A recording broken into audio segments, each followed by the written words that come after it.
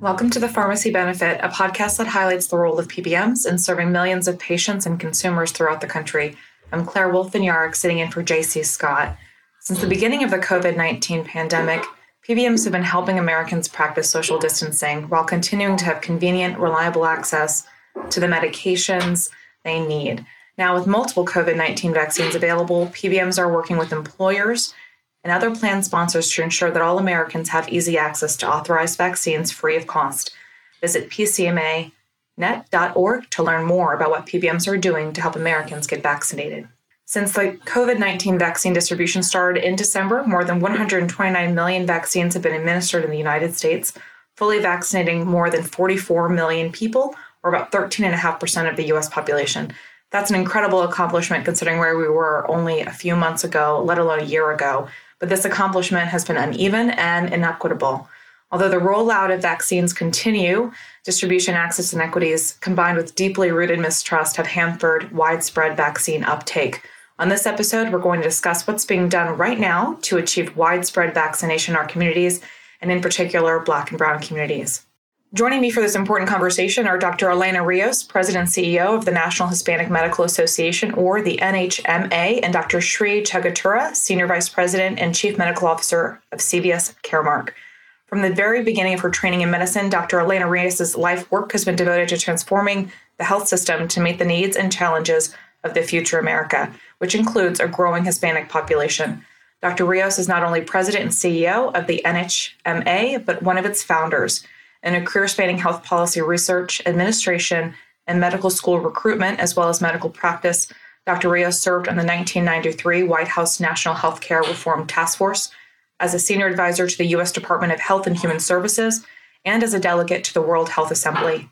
She also is extensively published and has been noted for her leadership on these issues by HHS, as well as the Congressional Black, Hispanic, Asian, and Native American caucuses, the American Public Health Association, Stanford University, and many others. As Senior Vice President and Chief Medical Officer of CVS Caremark, Dr. Shri Chagatura focuses on ensuring patients have access to safe and affordable prescriptions while also contributing to the overall mission of CVS Health. Dr. Chagatura joined CVS in 2019 from Mass General Brigham, formerly Partners Healthcare, where he was Chief Population Health Officer, responsible for leading the integrated health system's population health and accountable care efforts. Dr. Chagatura also is a practicing internal medicine physician at Massachusetts General, a lecturer at Harvard Medical School, and extensively published, including in the New England Journal of Medicine, JAMA, and Health Affairs. Elena and Shri, thanks so much for joining me today. Before we get started, just a quick check-in. How are you both doing? We'll start, Elena, how are you doing? Oh, I'm doing fine. I got my 2 vaccinations and over 2 weeks ago, so I feel much better. Oh, congratulations. That's a big milestone. Hopefully we'll all be joining in your footsteps soon. Yeah. And Shri, how are you? Claire, I'm doing great. Thank you so much. Our family is doing very well. We're healthy and safe here and outside of Boston. So good to hear. Well, let's jump right in. Of course, we are continuing to focus on COVID-19, particularly the vaccine rollout. And this question goes out to the both of you. But Elena, we're going to start with you first. How is the rollout going overall, as well as for the particular underserved communities? Well, I think the rollout is going great in terms of expansion and reaching out to local communities, not just major communities, but going into more smaller communities, rural communities, etc. But in terms of the areas that Latinos live in, for example, there are still lots of issues and inequities in the access to vaccines. And I think that a lot has to do with the barriers that we're going to discuss, and Hispanics being essential workers and living in multiple households and holding different jobs and just not having the support needed to actually find the vaccine, make the appointments, having the technology to be first in line in those appointments as people scramble to get appointments. And I think as time goes on, we have learned that there are lots of things that have been done by the Biden administration through the American Rescue Plan and also through our local public health departments, finding new ways to get to these communities. Now, Shri, same question goes to you. How do you think we're doing overall? I would echo a lot of what Dr. Rios has said. As a country, across many facets of American healthcare, we have pockets of excellence. And then as we look deeper, there's incredible inequities in how that excellence has unfolded. So we now have over 50 million people who have been vaccinated. That's something to be incredibly proud of. We're vaccinating over 2 million people per day. And that is also an incredible achievement on the global scale. But when we look at the percentage of patients who have been vaccinated who come from underrepresented minority communities, we see that it's less than 20%, which is lower than the demographics of underrepresented minorities in America. And so, again, excellence with inequities is the storyline that we have here. Now, Elena, you have been a leader personally and professionally in looking at these questions of health inequities and health disparities for all of your career and medically from the administration standpoint as well. How do you think we can work on addressing these issues through the lens of COVID and perhaps how can they help bring health system awareness to, how can we help bring awareness to access and confidence barriers? There are lots of barriers that have never gone away, that have been there historically in our poor communities, whether urban or rural. And it has to do with social determinants of health within our communities that we have never really focused on in a big way. And I think that's the problem, that poverty, there's a cycle of poverty, generation after generation, who don't know how to get out of poverty, and they need extra help. There are environmental conditions that we live, our communities live in that need to be changed. And then there are just education problems, limited education, people not having the technical skills to get high-level jobs, so they are in labor or skilled labor jobs. And then you have big families thinking that the more kids you have, the more help you'll have for the family. And that creates poor housing, substandard housing, and less funding to go buy health insurance. So we have a picture of an underserved community. And I think one of the major barriers is not having information to know more about public health and prevention. People tend to wait till they're really sick to go see the doctor or go to the emergency room. So when it comes to COVID-19 and the importance of a public health measures to decrease the transmission of the disease, you're looking at a perfect storm of people in poor communities that don't have time or the understanding or even the interest to know what to do. So then when it comes to getting vaccine, the vaccine access issue, is even higher in these communities because they don't have that information and they don't have the technology to get accessible appointments.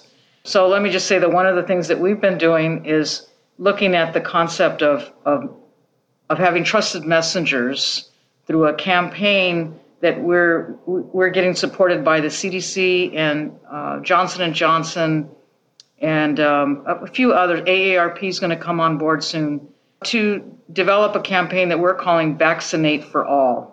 Too often campaigns are looking at just, get your shot or, it's up to you, which is fine. And we are very supportive of all the vaccine campaigns. But we think in our communities, we need to give the message that all the families should get vaccinated and that people should go together to get vaccinated, the adults and their parents. And then again, the other barrier in our communities is that we have a lot of underlying conditions like diabetes, heart disease, asthma, and our communities are more prone to getting COVID-19 and need to understand how important it is to get the vaccines. So, Elena, between the Vaccinate for All campaign, I think what we're hearing you say is we have very particular barriers that are unique to family demographics and family circumstances. These are just really particular to these individuals. And it strikes me that we really need to meet them where they are, acknowledge the particular needs that they may have, and really frame our campaigns and our outreach accordingly. So, Shri, turning to you, how do we sort of actualize what Elena has articulated? How are PBMs, health plan sponsors, and others working with pharmacies and providers to achieve that kind of really tailored messaging and approach? Claire, thanks for the question. So CVS Health has been honored to play our role in providing vaccinations across the country, initially with the long-term care program, with nearly 5 million vaccinations for over 45,000 skilled nursing facilities and assisted living facilities across the country. And now throughout our pharmacies that continue to expand the number of stores through the Federal Pharmacy Partnership for the general population, according to state-specific criteria. And as a PBM, we have been working with plan sponsors, employers, and health plans to help promote both payment for vaccination services as well as education to our clients. And part of our education was informed by our ongoing research that was understanding drivers of vaccine acceptance and hesitancy. And we've conducted multiple surveys over the course of the past couple of months to understand baseline as well as changing trends. And so I'd like to take a moment to really talk through some of our findings in these surveys. Briefly, we started the survey in December, and we had mirrored the demographics of America in these surveys. And we repeated it again in January and then again in March. And so we've published 2 of these, and I'll talk about also the third. What we see is that there was a very large movable middle.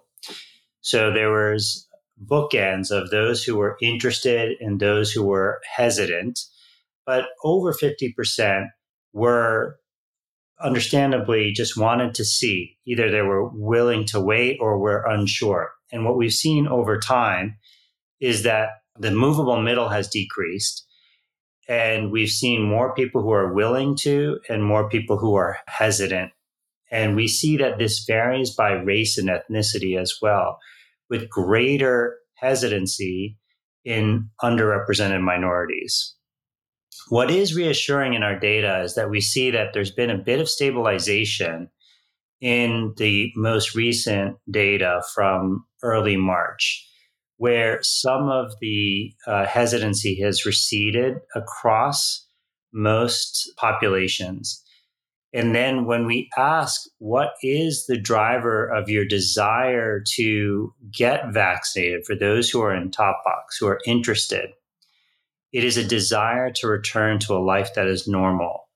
When we ask that specifically by race and ethnicity, one of the things that Dr. Rios talked about was family and the importance of family. And what we see in the Hispanic community is that the number 2 reason is in the Hispanic community for wanting to get the vaccine, and this is in our most recent data, is that they knew somebody who had been vaccinated and it was okay. And when we ask questions of those who are hesitant, uniformly across community, the concerns are about safety and efficacy. And so as we think about the messaging that PBMs can play, that health plans can play, that provider organizations can play, that communities can play, it is about emphasizing the safety and efficacy and providing education around safety and efficacy and the importance that the vaccine has in getting us back to a life that is some semblance of normal or new normal that is more sustainable than what we have today. And the other key piece is who should be telling that story. And uniformly, what we heard was that clinicians matter, emphasizing and amplifying the role of nurses, pharmacists, nurse practitioners, physicians in the community is critically important. Amplifying those messages with politicians, celebrities, actors is okay, but the most important piece is the language of and messaging from physicians. So again, the role of PBMs is amplifying clinical messages around safety and efficacy with physicians, clinicians, pharmacists first is really important. Thank you both, Shri and Elena, for being our guests to talk about this very important topic. I want to let our listeners know that this conversation is going to continue in our next episode of The Pharmacy Benefit, where we will dig a little deeper into the vaccine disparity issue and what solutions are being worked on in this area. I hope you'll join us for that in the next few days. I'm Claire Wolfen-Yarrick. Thanks for listening to The Pharmacy Benefit.